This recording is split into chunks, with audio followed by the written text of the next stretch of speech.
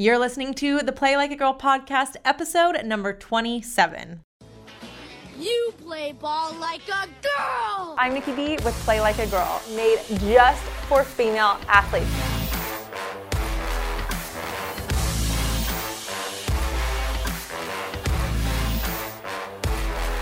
I can be a girl in a man's game, a diamond in the dirt. Hello, everyone. Welcome to the Play Like a Girl podcast. I'm your host, Nikki B. Here at Play Like a Girl, we aim to encourage more confidence in young women who play sports and give them the necessary tools and advice to have an amazing career in sports and beyond.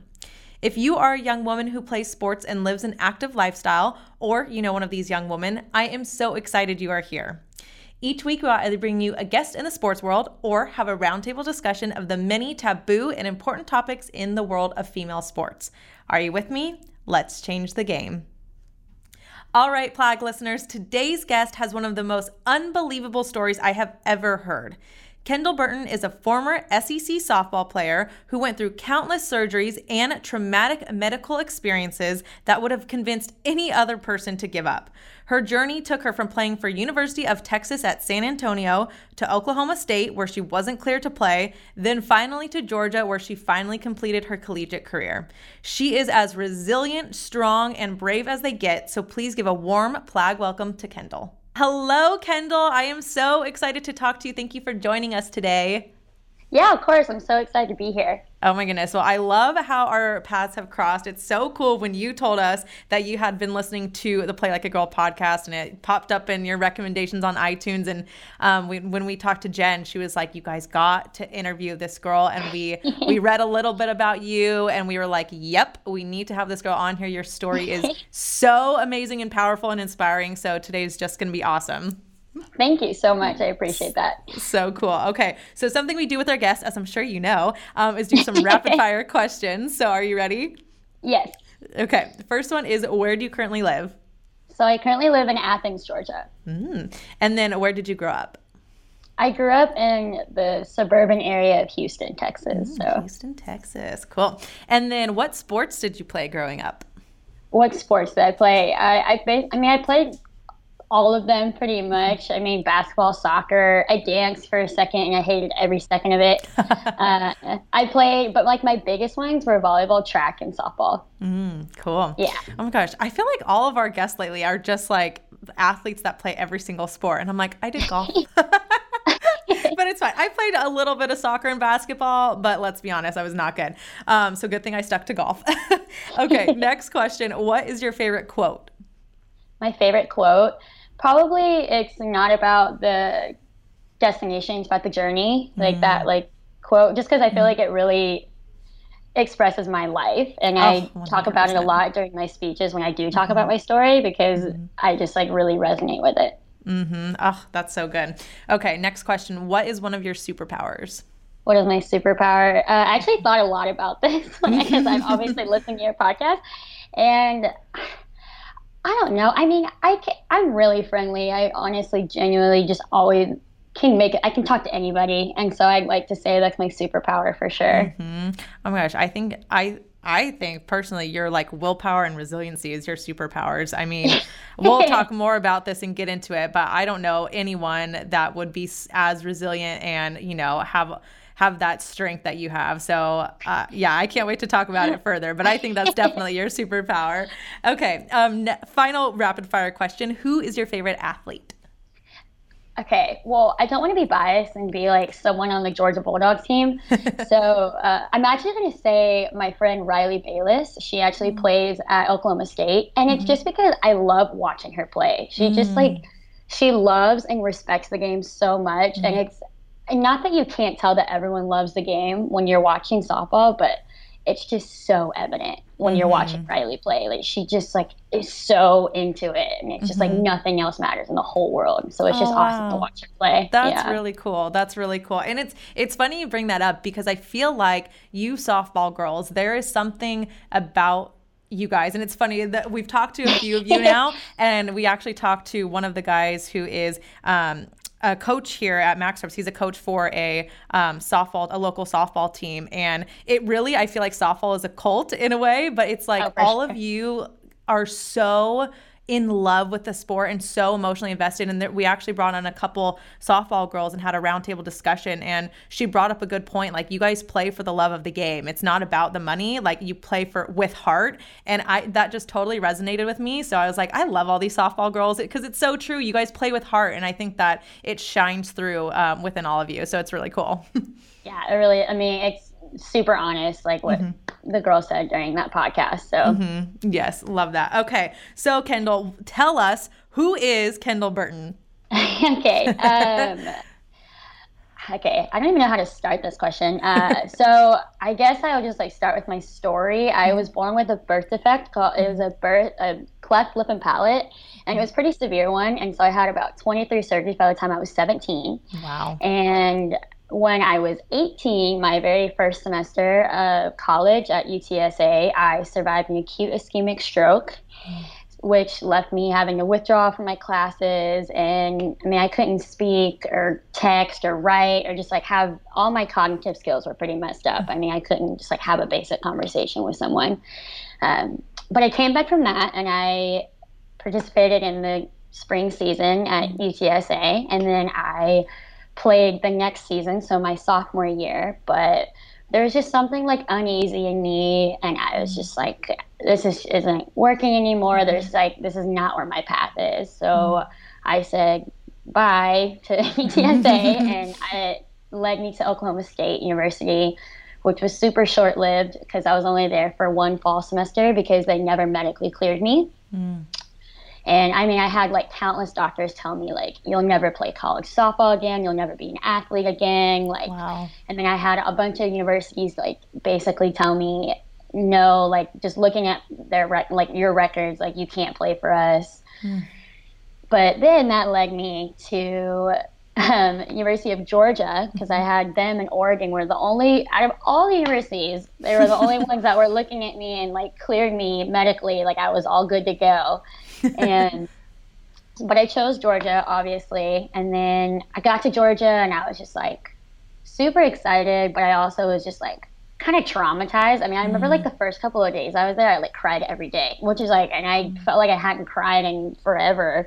But it was just such a big transition. I just moved to another state again for 6 months prior. And then that was, I started the very first game at Georgia my junior year when I got there. So I was there for 4 or 5 weeks, started the game, but then I was just kind of on and off in the lineup, and I had my biggest post-stroke seizure ever that season as well. So since my stroke, I have these post-stroke seizures, which are super normal. Every stroke patient deals with them, but basically I wasn't on medication or anything for them yet, and it was in the middle of the game at the Marionette Classic, so everyone was there. All the teams, and I was I spent the night in the hospital in California. And then I basically just thought that I was never going to play again because I didn't think that would clear me. And so I had this moment of I did everything I could, but I'm it's all right. You did your best. You fought really hard, but then I ended up being totally fine. He just gave me meds. It was no problem. And then the next following year was my senior year, and I just I worked my ass off, and I got the starting spot and ended up being in the World Series with Crew 22. That was the team last year. And it was just super incredible. Oh my gosh, that is absolutely amazing. I just can't even believe all the things that you have been through, that your body has been through. It's just, when me and producer Michelle were, reading the ESPN Women's article about you, we were like, how is this girl still here? And how is she still fighting? How did you get up and fight every single time after you were knocked down time and time again? It's just so crazy. So what do you think it is that made you so resilient through all of these, all of these medical traumatic experience? What kind of pushed you and pulled you through all of them? Honestly, I was just so go, go, go. And my main goal was always to play softball because when I was a kid, when I found softball when I was 8, I was going through major insecurities because I mean I didn't look like everyone else, you know, like I was having surgeries on my face like twice a year. And so I really found softball to be this just like uplifting, like it was kind of a shield, like, you know, in The Incredibles, like the one who does the bubble, like, Yes. like I felt like that was softball to me. It was just like I just like put my bubble up and I like played, and it was just like I felt beautiful. I felt really confident. I felt like I could like bench like 3 gorillas. You know, I was just like in this like, I mean, basically my sights were always set to keep playing because I loved being a part of something bigger than myself. I loved just competing. I'm like a very competitive person, like stubborn and competitive human being. So, and it was just kind of like, if I could just take it day by day to be able to feel that way again, it was just like I always had this hope. I always had something that was so much bigger than what I was going through, if that makes sense. Like that's what drove me to get up every day and like do everything and more to just like keep going.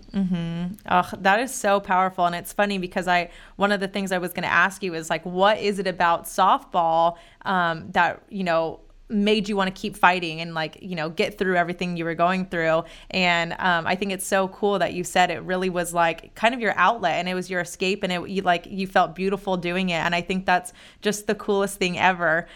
What is it about softball that you love so much though? Like what really draws you to it? I know you said it's because it was kind of your outlet when you were 8 years old. But what is it about the sport or the community that you love so much about softball? Well, I guess it has to do with something that you mentioned earlier. It's kind of just the love that's within the game, and it's the love that you get with your teammates and your coaches. I mean, you have new teammates every year, right? You have coaches, especially when you're a kid, you're like always bouncing from team to team. But what remains the same is the rules of the game and the fact that you're banding together with other people. Like that never changes regardless of who you're going quote unquote to war with, right? And so I just like softball is just such a beautiful sport. Like I just can't say it enough. It's just like something. It's like so much. It's just really special. Like because it is true. Like girls don't play for the money. Girls play because it fuels them in a way that money can't. If that makes sense. So yeah, it's so true. I love that. It's so cool. So let's talk about we'll talk about all about your medical journey, but the first and foremost thing is when you were born and your cleft lip and palate. So what was that like going through? Because as a young girl, I'm sure as girls, we already have so many insecurities, but as a young girl, you feeling like maybe you looked different or were different from everyone else. What was that like for you? And what were things that you kind of had to tell yourself or shift your mindset about to really like get through that? I feel like at a young age, and middle school was when I started to really feel kind of really different. Because when I was in elementary school, like I thought it was like the coolest thing that I was different. Like I thought it was like the coolest thing that I had all these scars and like I had all these surgeries done. And then like you get older and you're like, okay, I still have braces and I'm like missing a tooth and all my friends are like really pretty and I'm like you're going through this like super weird stage. And it's just like that's when I was kind of like, whoa, you don't feel good about yourself, right? And I think it was kind of like looking myself in the mirror and just being like, this is okay. Like you're still awesome and you're great. And like, this is it. This is what you look like. And you need to embrace that. Like you have no problem like telling people like about your birth defect, like why you have a scar. So you should kind of exude that with your face, not just when you're talking about it. So I think it was kind of like a learning process for sure. And I mean, I still struggle with it, you know, today. And it's just because it's just natural. I mean, I'm human. I'm never just gonna like always feel perfect and feel like this is just the best thing ever, like when I was 5, right? But I think it's like always a work in process, but just like being able to like look yourself in the mirror and be like, I really love what I see. Right. Oh, that is so powerful because, and I think I like the part that you brought up when you were younger, you thought it was the coolest thing ever, because I think when we're young, when we're kids, we don't really see differences, right? Like we don't, and we're not self-conscious. I don't think that really happens until like middle school, high school, because that's when we start really realizing what the societal norms are. So I think it's so interesting that you had that experience, and that's, you know, as you got older, you started feeling that way. And it's really what society tells us, which is just, it's all false, right? And I think too, do you attribute some of it to gratitude? Because I know, like, for me personally, whenever I'm like, oh, you know, I got the short end of the stick, I have to think like, you know what? I'm alive and I'm breathing. Like, I couldn't be here tomorrow. So you kind of have to be grateful no matter what. Do you think that in like practicing gratitude or anything like that kind of helped you get through it as well? Yeah, absolutely. I mean, especially, and then because the thing is, I was always healthy.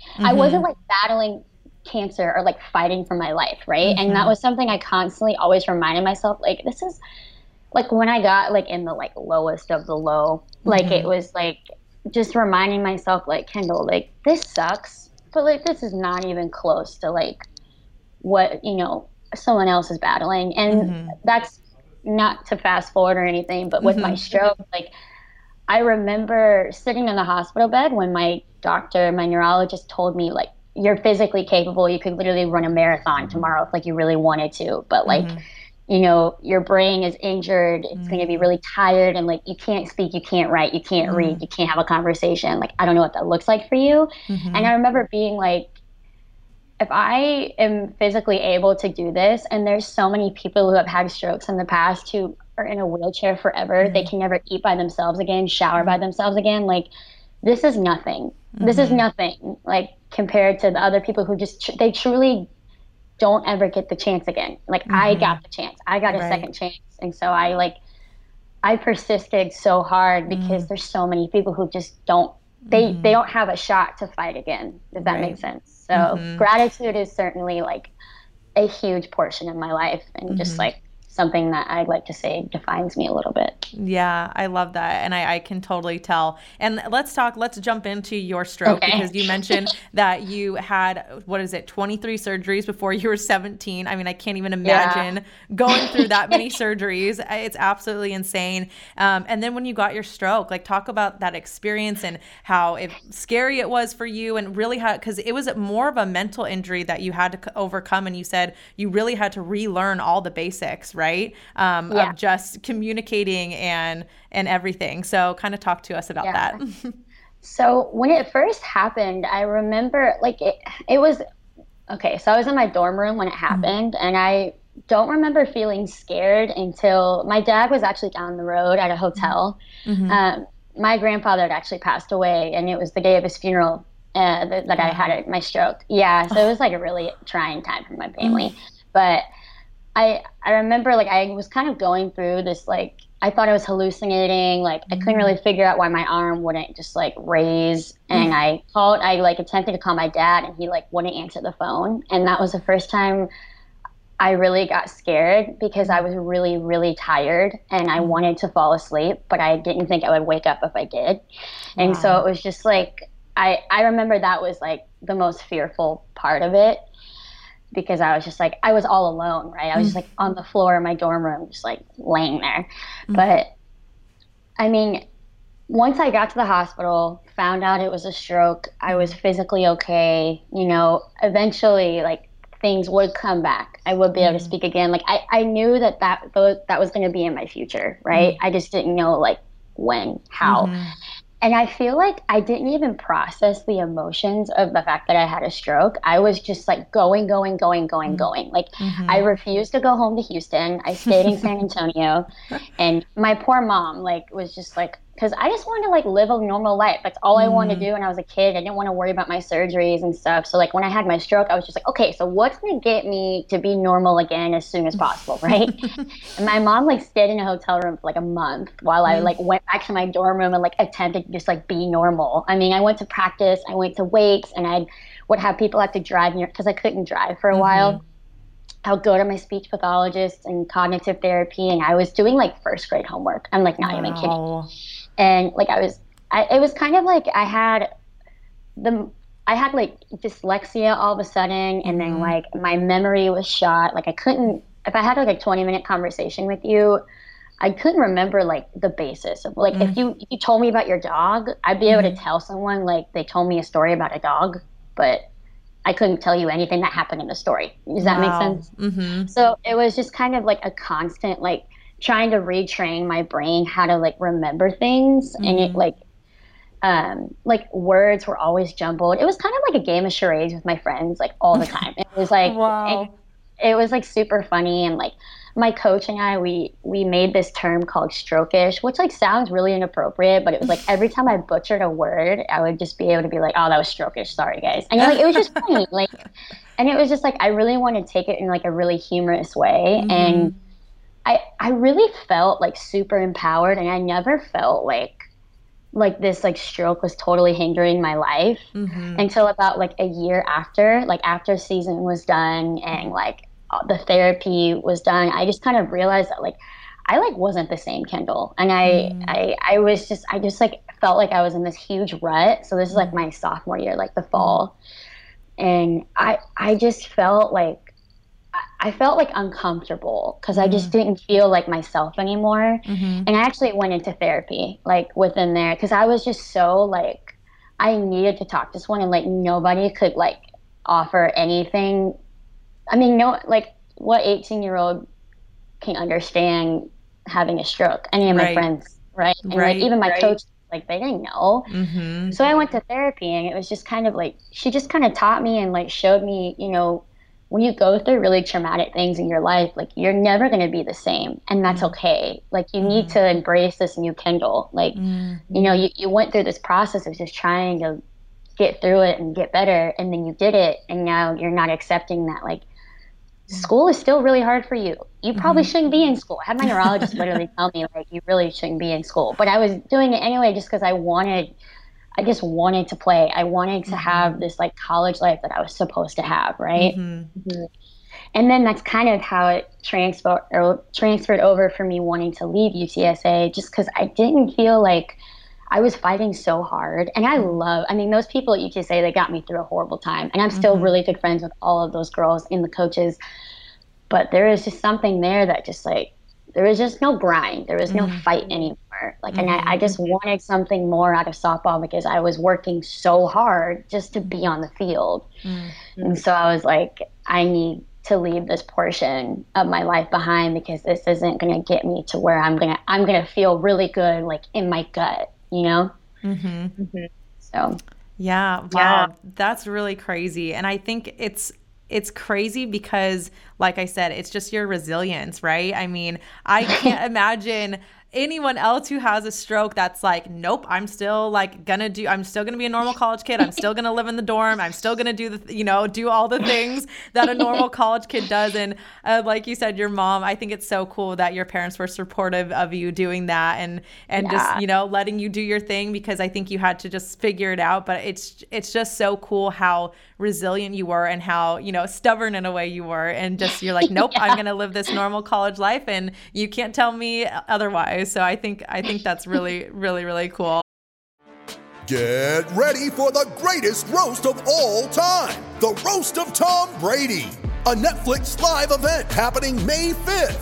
Hosted by Kevin Hart, the 7-time world champion gets his cleats held to the fire by famous friends and frenemies on an unforgettable night where everything is fair game. Tune in on May 5th at 5 p.m. Pacific time for the Roast of Tom Brady, live only on Netflix. Was there ever, you talked about your therapy, for other athletes who are maybe not necessarily going through a stroke, but maybe going through some sort of identity crisis or some sort of traumatic event, like what advice would you give to them? Because I know you said you went to therapy. What advice would you give to anyone that's going through a tough time like you did? I just find it's kind of like you need to identify like how you're feeling first and foremost. I feel like that's like a big thing, because it's like no one can help you, even a therapist really, until you identify like what's really going on in my core. Like, why am I feeling this way? And I mean, therapy, like I was a whole different human being. And I was like always just like this like fighter. Like I think like out of all my friends, like no one ever thought like Kendall's going to therapy. Not that that's a bad thing, but it was just like they just like saw me as this just like huge human shield that like never needed anyone to help her, right? But it just changed who I was as a person because like I said, it helped me grow because I was holding on to things that just weren't me anymore. And I feel like that's what a lot of people go through in college in general, regardless of it doesn't matter. You don't have to have a stroke. You don't have to, you can just go to college and be like, who am I? What am I doing? Why is this happening? Right. So I think that therapy, I think that just asking for help, just having someone just sitting there and just saying, hey, I need to talk and I want you to just listen to me for like however long. I think that can just totally change your life, honestly. Yeah, definitely. That's really powerful. And it's cool too that you mentioned that, you know, your friends never thought that you would have gone to therapy. And I think it shows, I mean, vulnerability is a strength, right? I think being vulnerable is not a weakness. It's definitely a strength. And that's something we've talked about on this podcast before. But let's talk. So you went from UTSA and then you went off to Oklahoma State, and then talk about how you only had one semester there, I think you said. Yeah. And so those seizures that you had, I mean, were they scary? I mean, what was kind of like the reasoning why you went from Oklahoma State and then off to Georgia? So, well, like I said, so I went to Oklahoma State and I was like ready to be a cowgirl, right? I just wanted to play for them. Like I love the coach. I was bonding with the girls, but the university doctor actually, he never cleared me and he made me go through all these tests. He never consoled with my neurologist in San Antonio who had literally cleared me to play for 2 seasons. Never even called him. Like, and I even talked to him myself and like, hey, if someone calls you, like, can you please? And he was like, yeah, totally, no worries, like I got you. And I mean for about a month and a half before the first, they told me twice that they weren't going to clear me. So the first time I like went to practice at like 5 a.m, like all conditioning, weights. I just watched. I went to practice and I just watched. And I went to every team event and I just watched. And then I had like a neurologist and a cardiologist in Oklahoma tell me like, you're never going to play softball again. Even though like all of my scans were fine, you know? I mean, obviously I had dead brain cells, but I mean, so does everyone else's brain when they have a stroke. So, but after that, it was kind of like, okay, fine. I don't really like, at least I have an answer. And so then I started contacting like all these other schools because I was like, I did not go through everything I had already gone through not to play, right? Like there's like, I'm not just going to be like, see you later. But then I had like 8 universities just be like, we want you on our roster, but like our trainers are not cool with this at all. And that's like, I had a week where I was just like, maybe I should just hang up my cleats. Like maybe this just like, you know, you chose a decision to leave UTSA. Like you can't beat yourself up. Like you did try and you tried to better yourself, but it's like, what are you going to do? But then Oklahoma State came, so my parents wrote this like very intricate letter to like basically all of Oklahoma State. And so they started, which was awesome because my parents were like, we're not going down without a fight. Even though I was just like, let it be, like I'm over this university. Like love the coaches, love the girls, but just like get me out of Stillwater. That's kind of how I was feeling. But then they came back and were like, we're going to get you cleared. Don't you worry. And so then I was like, I started going back to practice and weights and I went to the games and I just like sat there and watched and just, everyone's cheerleader. And then they just told me again, they're like, sorry, just kidding. Not going to happen. And I was just like, is this a joke? Like, it was just like, what is going on? But then, like, a couple of days later, it's like Oregon called me and like, hey, you're clear to go. We saw all your scans. Like, come to an official visit. And then it was like, and then Georgia. And I was like, this is like, what? Like, because I honestly, this is really sad to say, but I never thought I was good enough to play at those universities. Like, wow. I sold myself short when I was younger, you know, and some of my surgeries had like, put me back in the recruiting process, which was fine, but I was cool with playing at a smaller school because I just wanted to play, right? That didn't matter to me if I played Oregon or, you know, UTSA. I just wanted to play. But then I ended up with those 2 universities were for like the best, some of the best college softball programs out there. And, you know, they say when you know, and Georgia, it was like the second I stepped foot on the field, I was like, I'm in. I mean, I didn't even leave like my visit and I told them like on the field, I was like, I'm in. Like I hadn't even left. for my playing or anything. So that's amazing. How cool is that? And I mean, Georgia is such an awesome school. And how was your experience at Georgia? And talk about kind of your experience at Georgia and then leading out to graduating and where you are now. Okay. Georgia leaves me speechless, to be honest with you, just because, and I know that's like basic to say, but I mean, so I got to play with two girls at Georgia who actually I played with since I was like 8. Like Sydney Emanuel and Courtney Emanuel, they were playing at Georgia when I transferred. And I played in high school with them, middle school, elementary school. So that in itself was super special because our parents, like, I mean, we're like family. Like I consider, they're like kind of like, at this point, they're just my cousins, you know, like they're like, we're just very close. And so that in general, and Sydney's a year older than me, but getting to finish my career with Courtney is just like, it's still surreal for me to think about. It's just it's just incredible. And like the people I met there, I mean, I had an instant family, and it's really hard to just, first of all, it's hard to transfer, but then to come in like in a season. I mean, I came in the spring, like we are in season when you get there. And it was just like, you know, it was really hard for me at first, but it was just like, I had that big post-stroke seizure, and it was just like, I felt like I had a whole nother family. Just like when I had my stroke, it was like, I've only been in school for like about 2 months when I had my stroke. And I mean, you don't get that like form of family like every day. Like you just don't. And so, I mean, getting there was awesome that spring, 2017, that spring. But then 2018, like that, my 4th year in college, like with Crew 22, I mentioned that earlier. It was just Team 22 for Georgia, but we just built this culture together, and we're just like, we're going to be relentless. We're going to fight. We're going to band together. We're going to laugh through everything. I mean, and we were thrown like so many curveballs. Like our ace pitcher, Brittany Gray, she tore her bicep. Like, I mean, and, like literally tore her bicep in the middle of the season.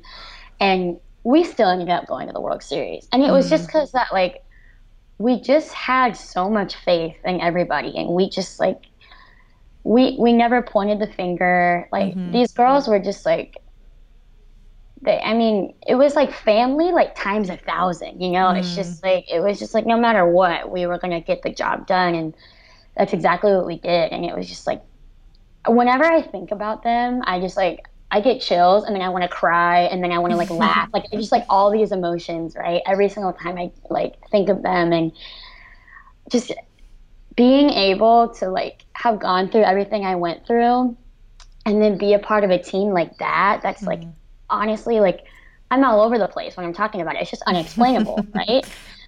And like being able to go to the World Series with a team like that you just like love more than anything, and being able to take your cleats off, like at Oklahoma City, like in the College World Series, like after everything I've been through, like I remember like the moment when I got to Oklahoma City and just being like, why aren't you nervous? Like, why aren't you more excited? Like, Kendall, what's wrong with you? Like, I remember having these feelings. And, you know, a week or so after season is done and, you know, my career is ended, right? I just kind of had this realization. I was like talking to my dad, and I talked to like my boyfriend and my friends about it. And it's just kind of like my phrase, like I was saying, is my very favorite, like, it's all about your journey. It's not about the destination. Like, that was my dream. I mean, who doesn't want for the World Series? But it was like everything that it took for me to get there, everyone's path that I crossed, like every up and down. I mean, that was why it was special to be there. Like, that's why it felt just content. That's why I just felt happy to be there. I just like, this is the coolest thing ever. And there's nothing to be nervous about because you went through all this stuff and look what you did. You did it. Yeah. You know? Wow. So, yeah. That is so cool. I love that. And the one thing I think is really special too is, of course, like you said, the team. And it's just so cool that you guys had, you know, a group of girls that, like you said, it's just unexplainable. Like it all worked, and it was so effortless. Yeah. But what are some of the qualities that you think it takes? Like, what advice would you give to young female athletes who are playing softball or even any other sport, what advice would you give to them for kind of trying to build that team, that like unexplainable team that just works so effortlessly and perfectly together? Honestly, okay, so Coach Tony Baldwin, he was our assistant coach, and his like everything he said like every day was like, be the best you. And I think that is like one of the most powerful things, because I feel like teams get in trouble because they have people trying to fill roles that aren't theirs. And that's not a bad thing. It's just that everyone has their different strengths. Everybody has like this like everyone has their thing, their story. And I feel like teams, when people try and like fight for the leadership role or fight for this and fight for that, and then you're clashing instead of just like, you know, this person does this really well. We should like we're gonna groove with that. But this person does this really well. We're gonna like take that into account. And it's kind of like taking everybody's pieces of the puzzle and putting them in, like making your puzzle. Because the thing is, like, everyone's edges are different. You can make them like, you just have to find the right fit. So I think that when it comes to leadership and being a teammate, and it's just learn to be the best you to fit the puzzle of that team, because every team's different. You have a team come in and then you lose people, and then all of a sudden you have another team. So I think that would be my best advice. Yeah, no, that's awesome. And it's so, so true, because I think it's so hard for everyone to be good at every single little thing. But if you can take, like you said, the strengths of every single player, that's what truly makes a team go from good to great. So I think that was awesome advice. Well, Kendall, what is next for you? So you went to World Series. What are you doing now? What's going on in the world of Kendall? So I'm still in Athens because I had to take a fifth year because, you know, I transferred like 1,000 times. So I graduate in May. And exciting. So, yeah, it's really exciting. It's like, it's going to be awesome. I'm excited for sure. But so I worked for the Package deal, and I got employed by them like last June. And that in itself has been just like so rewarding, because I have met, I mean, the founders, Jen, Amanda, and Morgan are just, I couldn't even tell you better role models. You just can't find it. Like they'll do anything. I mean, I'm basically here talking to you because of Jen, right? So it's just like, and the article that you read, like the ESPN article, that was kind of all happened because of Amanda. She threw my name out there. She took my story and she, you know, she found out, and then she asked me all these questions, and then all of a sudden, like, Wayne out of like, you know, 8 other stories chose mine. So it's just like, it's just having people like that in your corner. I can't even, I love being a part of their team. And I love I guess like all of our teammates, like all the roster girls, they like support me and lift me up in like ways that I thought that I would never get after not playing a sport anymore, which is cool. I actually ended up getting a book agent because of the article.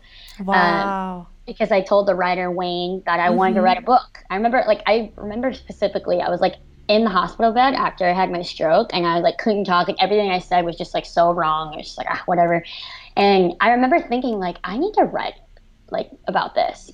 Wow. And then that like that basically just festered and just like grew and grew. And I was just like, no, I want to write like a memoir. And then all of a sudden I have this book agent like reaching out to me being like, hey, I read your article. I think you're super awesome. Like, let's work together. And wow. And you know, that was something I was like, are you sure? Like me? You know, I was like so like blown away.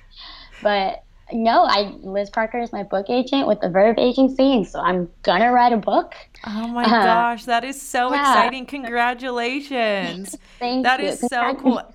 Oh my gosh. And I can't believe it's so cool, because you, I feel like, basically manifested that to happen. When you said you were in the hospital bed after your stroke, you said, I'm going to write a book. And it's just so cool how, you know, you put it out in the universe. And I feel like you just continue to work, you continue to be resilient and work hard and everything. And it just, the universe provides back. And I just think that is just the coolest story ever. I love that. That's amazing. Thank you. Yeah. So and then, like, cool. And then I also I have this new dream to be a motivational speaker. And so I've had a couple of engagements, actually just finished my website, no joke, this morning. Wow. So I'm having some people look over it, make sure there's no typos, because I have typos all the time because, I had a stroke, whatever. And so that was really cool. I mean, and I just want to impact lives. I just want to share my story because it's and I used to not want to because I always felt like my story is nothing compared to other people's. People have it so much harder. But I mean, if my story can impact one person, then, my job, my one job that day was done. And so I feel like that's basically just what I'm going to go with and just kind of get my name out there and do whatever I can.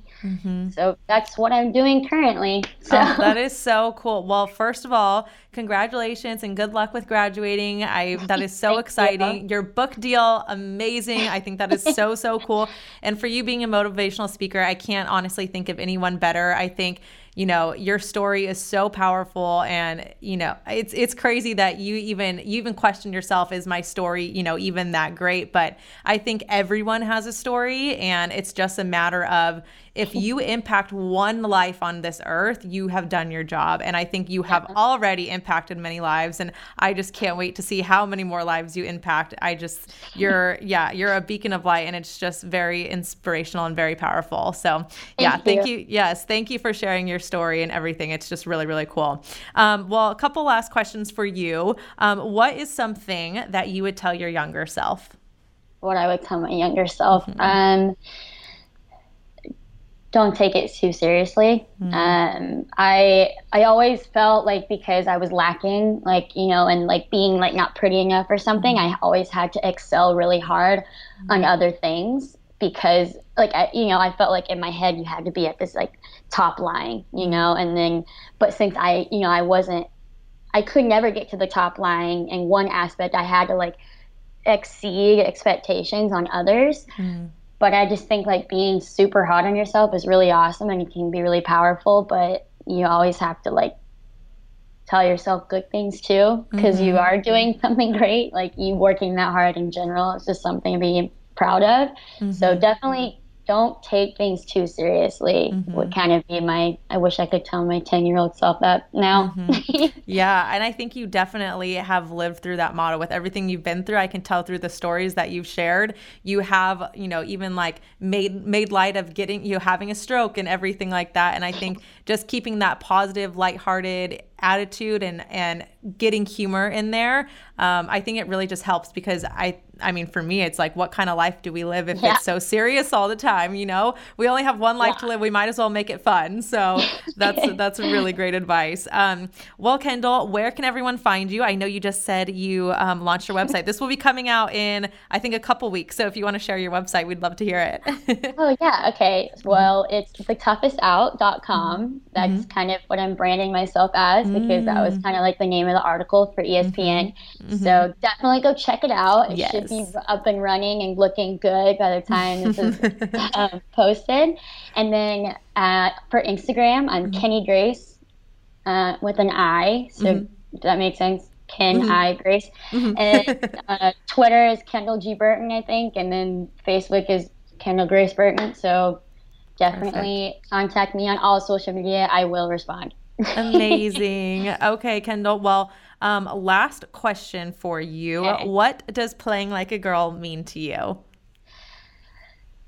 Testing your limits and setting limits, and then once you get there, finding new limits to set. So just the constant, relentless, pushing yourself even harder than you think you can once you get somewhere.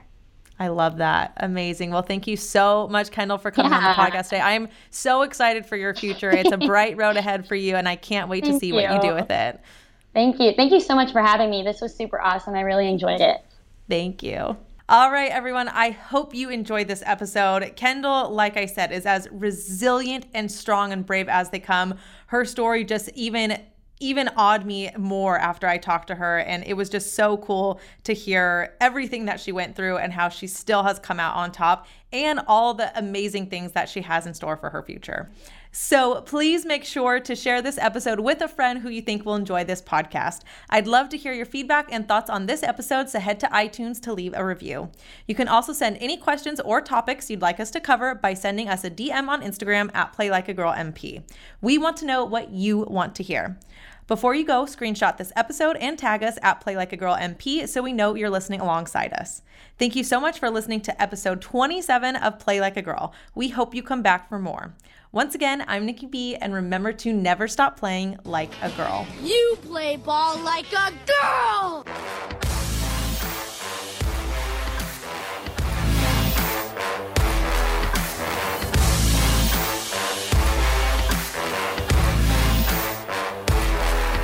Can be a girl in a man's game, a diamond in the... From the world of Sonic the Hedgehog, a new hero arrives. I am ready. Is there anyone stronger? No. Tougher? No. Funnier? I do not make jokes, I make warriors. Knuckles, now streaming only on Paramount+. Yes!